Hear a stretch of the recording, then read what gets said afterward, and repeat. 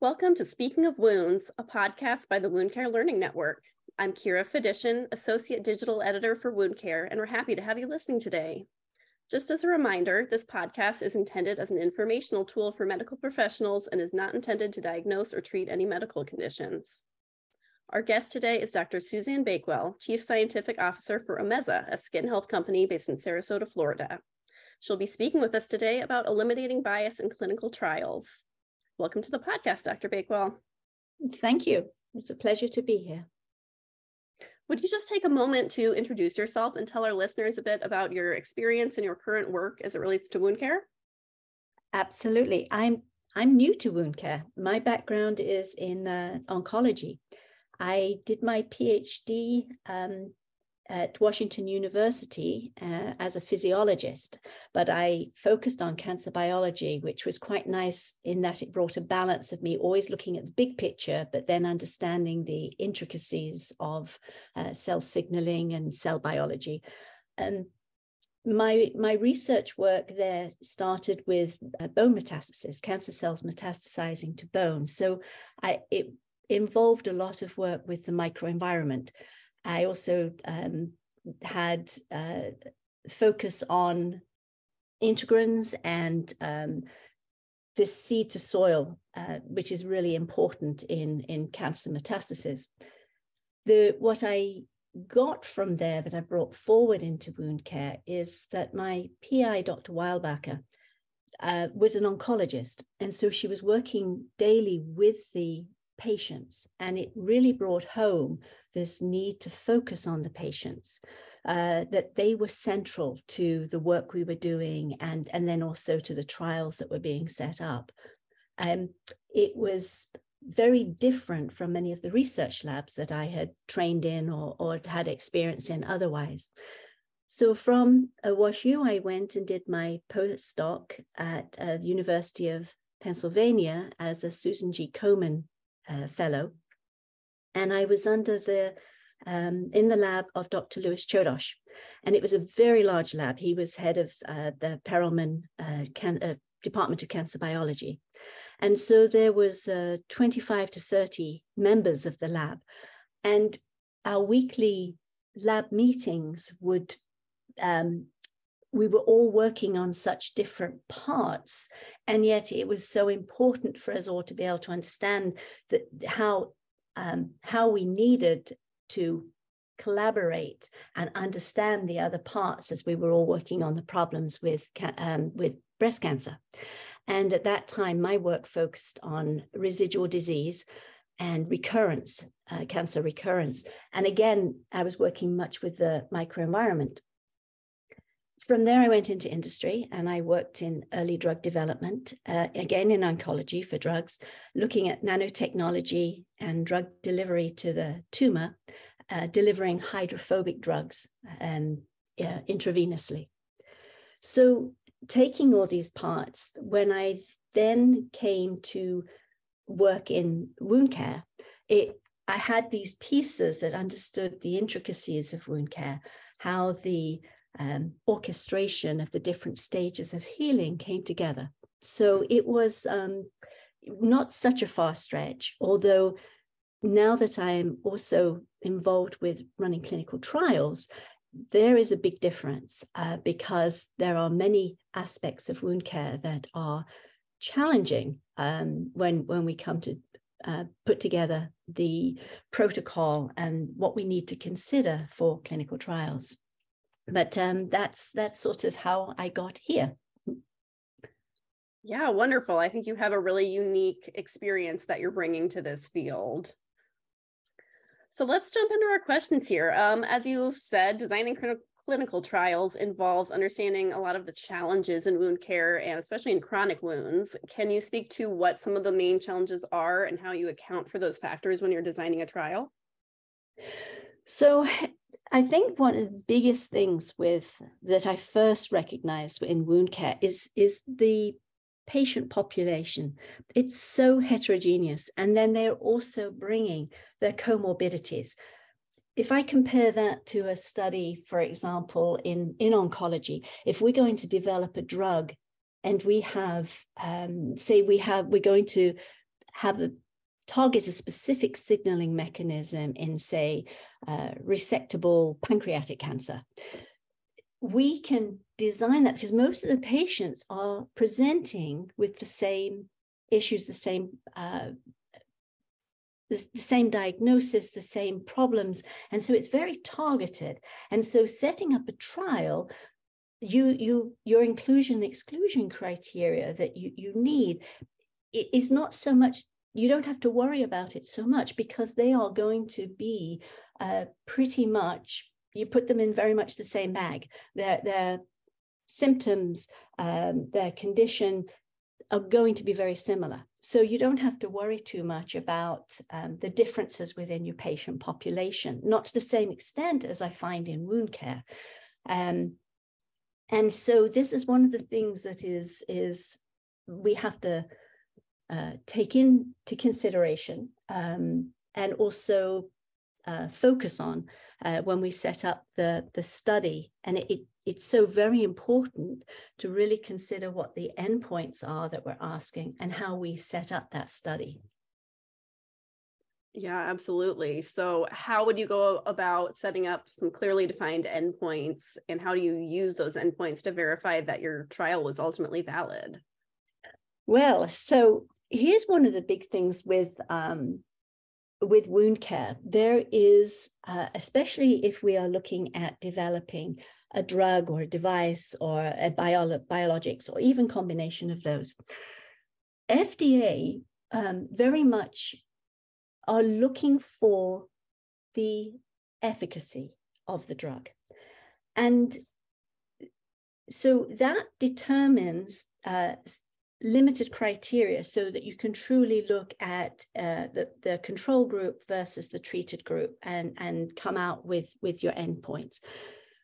The challenge is that in the real world, the patients that you have, there is such, as I mentioned, this heterogeneity, but also because of the problems they bring, the comorbidities, the other issues, it is such a challenge then, because you're looking at how the effectiveness in the clinic, it can be very different from the criteria that you have to run a trial if you are focusing on efficacy. Because wound care has so many of these problems, so many of these challenges that it's hard to pin it down or to narrow it so that you can look at efficacy versus the effectiveness in the clinic. Right. Yeah. We spoke about this recently. I had Dr. Wendy Cole on. I'm not sure if you're familiar with her, but we were speaking. I do know Wendy, yes. So we were speaking a bit about clinical trial design also, and about, how hard it is to come up with appropriate endpoints, because so much of the time, the things you want to measure are really hard to quantify. When we're talking about, is the wound healing better? Is there less scar tissue? Those things are very difficult to measure sometimes. So it can be a real challenge, I think, for researchers to come up with the right endpoints that they can use, especially when you're trying to take something to the FDA to show that a treatment does what you want it to do effectively, because you really do have to have those quantifiable results. Absolutely. It's, and especially when FDA are demanding many times for approval, they want to have complete wound healing. We have, and I'm sure, everybody appreciates the difference between treatment in the clinic, even between the physicians. With wound care not being a medical specialty, that also adds to this. So to have a consensus amongst all the physicians, the difference in the clinic, the difference in the treatment, being able to deal with infection, being able to deal with the inflammation, all of these factors are confounding and make it really challenging to a clinical trial. Yeah, for sure. So I know one of the things you specifically wanted to talk about was eliminating bias in trials. So what sort of steps would you take when designing a trial to eliminate bias to start with, and then also make sure that bias remains out of both the interpretation and presentation of your results? Well, when setting up a randomized clinical trial, you have to give thought to the design of the study so that the bias is minimized as much as possible. For example, if you're running a multi-site trial, then it's important to ensure that the standard of care and treatment is equivalent and consistent across all of your sites. The data needs to be collected by practitioners using the same measuring instruments or using the same technique, or that all the sites are using the same imaging platform or the same camera. And this will help standardize the data collection. And another way to eliminate bias is to standardize the wounds themselves. One way is by having a lead-in period where the wound receives standard of care for 1 or 2 weeks before randomization. And then at the end of this lead-in time, the percent area reduction of the wounds is compared to the initial measurement before the drug or device is applied. And this delta provides confidence and certainty that the wound is indeed chronic and that it's not going to heal with standard of care alone.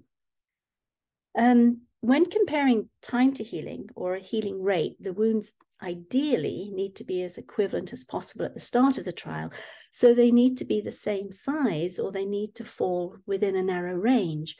Naturally, bigger wounds will normally take longer to heal. So if the trial has an endpoint of wound closure within a time limit, then the wounds need to fall within a range to be able to compare the healing rates within that specified time frame. And understand, clinical trials are expensive. In wound care, they usually run 12 to 16 weeks. So sponsors often don't want to risk the bigger wounds not closing within that time frame. And importantly, FDA does recommend a patient population in the clinical trials that optimizes the treatment effect. And so this translates into choosing a healthier, younger group of patients, and again, most often with these smaller wounds. And if the treatment effect is to be optimized, then smokers, subjects with higher BMIs, and those with confounding comorbidities, they get excluded because those factors are going to directly impact healing. And ironically, by trying to eliminate these biases in the randomized cohorts, we inadvertently include bias in the trial results when it comes to comparing the randomized clinical trials to the real world population that we see in the physicians' offices and our wound clinics. So, as you also asked, how do we ensure bias stays out of our translation and interpretation of the results? Well, herein lies one of the challenges in wound care clinical research. I think the responsibility falls equally on all of us, whether we are the reporter or whether we are the reader or receiver of the information. We have to understand this inherent bias in wound care randomized trials. We have to be discerning and discriminate in the translation of the results, whether we're providing or receiving them.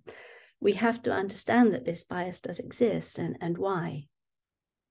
Absolutely. Yeah, that makes a lot of sense. So I know we talked a bit already about, determining endpoints in a trial. Could you give us maybe some real world examples of what a clearly defined endpoint would look like? Or in contrast, maybe some types of endpoints you see written in trials that may not be valid or lead to some unintentional bias? Well, so generally, there are one of two main outcomes for a wound care product in a clinical trial. The outcome will be improved wound healing or improved wound care. As an example of clearly defined endpoints or a clearly defined endpoint for wound healing would be incidence of complete wound closure within a time period or accelerated wound closure.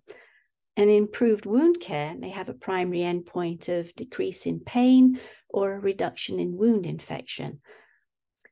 Selecting the right endpoints is important because if they are not met, then in essence, the trial has failed.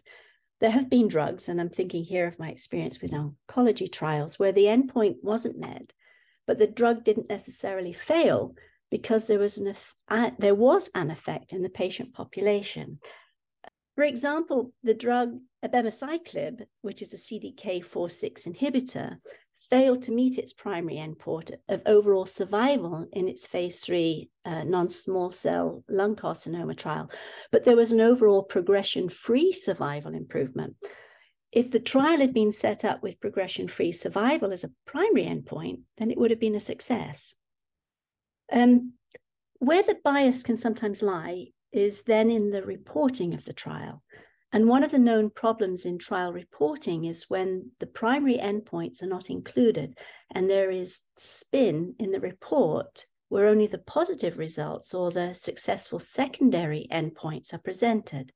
But the trial's primary endpoints are not even included in the reporting.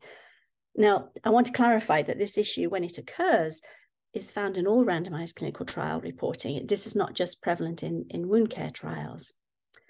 But we have to be educated sufficiently to discern the statistical data too, to understand the value of significance and non-significance, and be able to interpret the data independently of perhaps what is being reported. We need to read the entire report carefully. Unfortunately, our practitioners do not always, and many of us do not always have this luxury of time to read much more than the abstract of a report. But we have to be careful because the abstract may not even include the objective results of the primary endpoints. So it's not necessarily endpoints in themselves that are biased. The bias lies most often in how the primary and secondary endpoints are reported. Yeah, that's a very interesting point. I think you're absolutely right.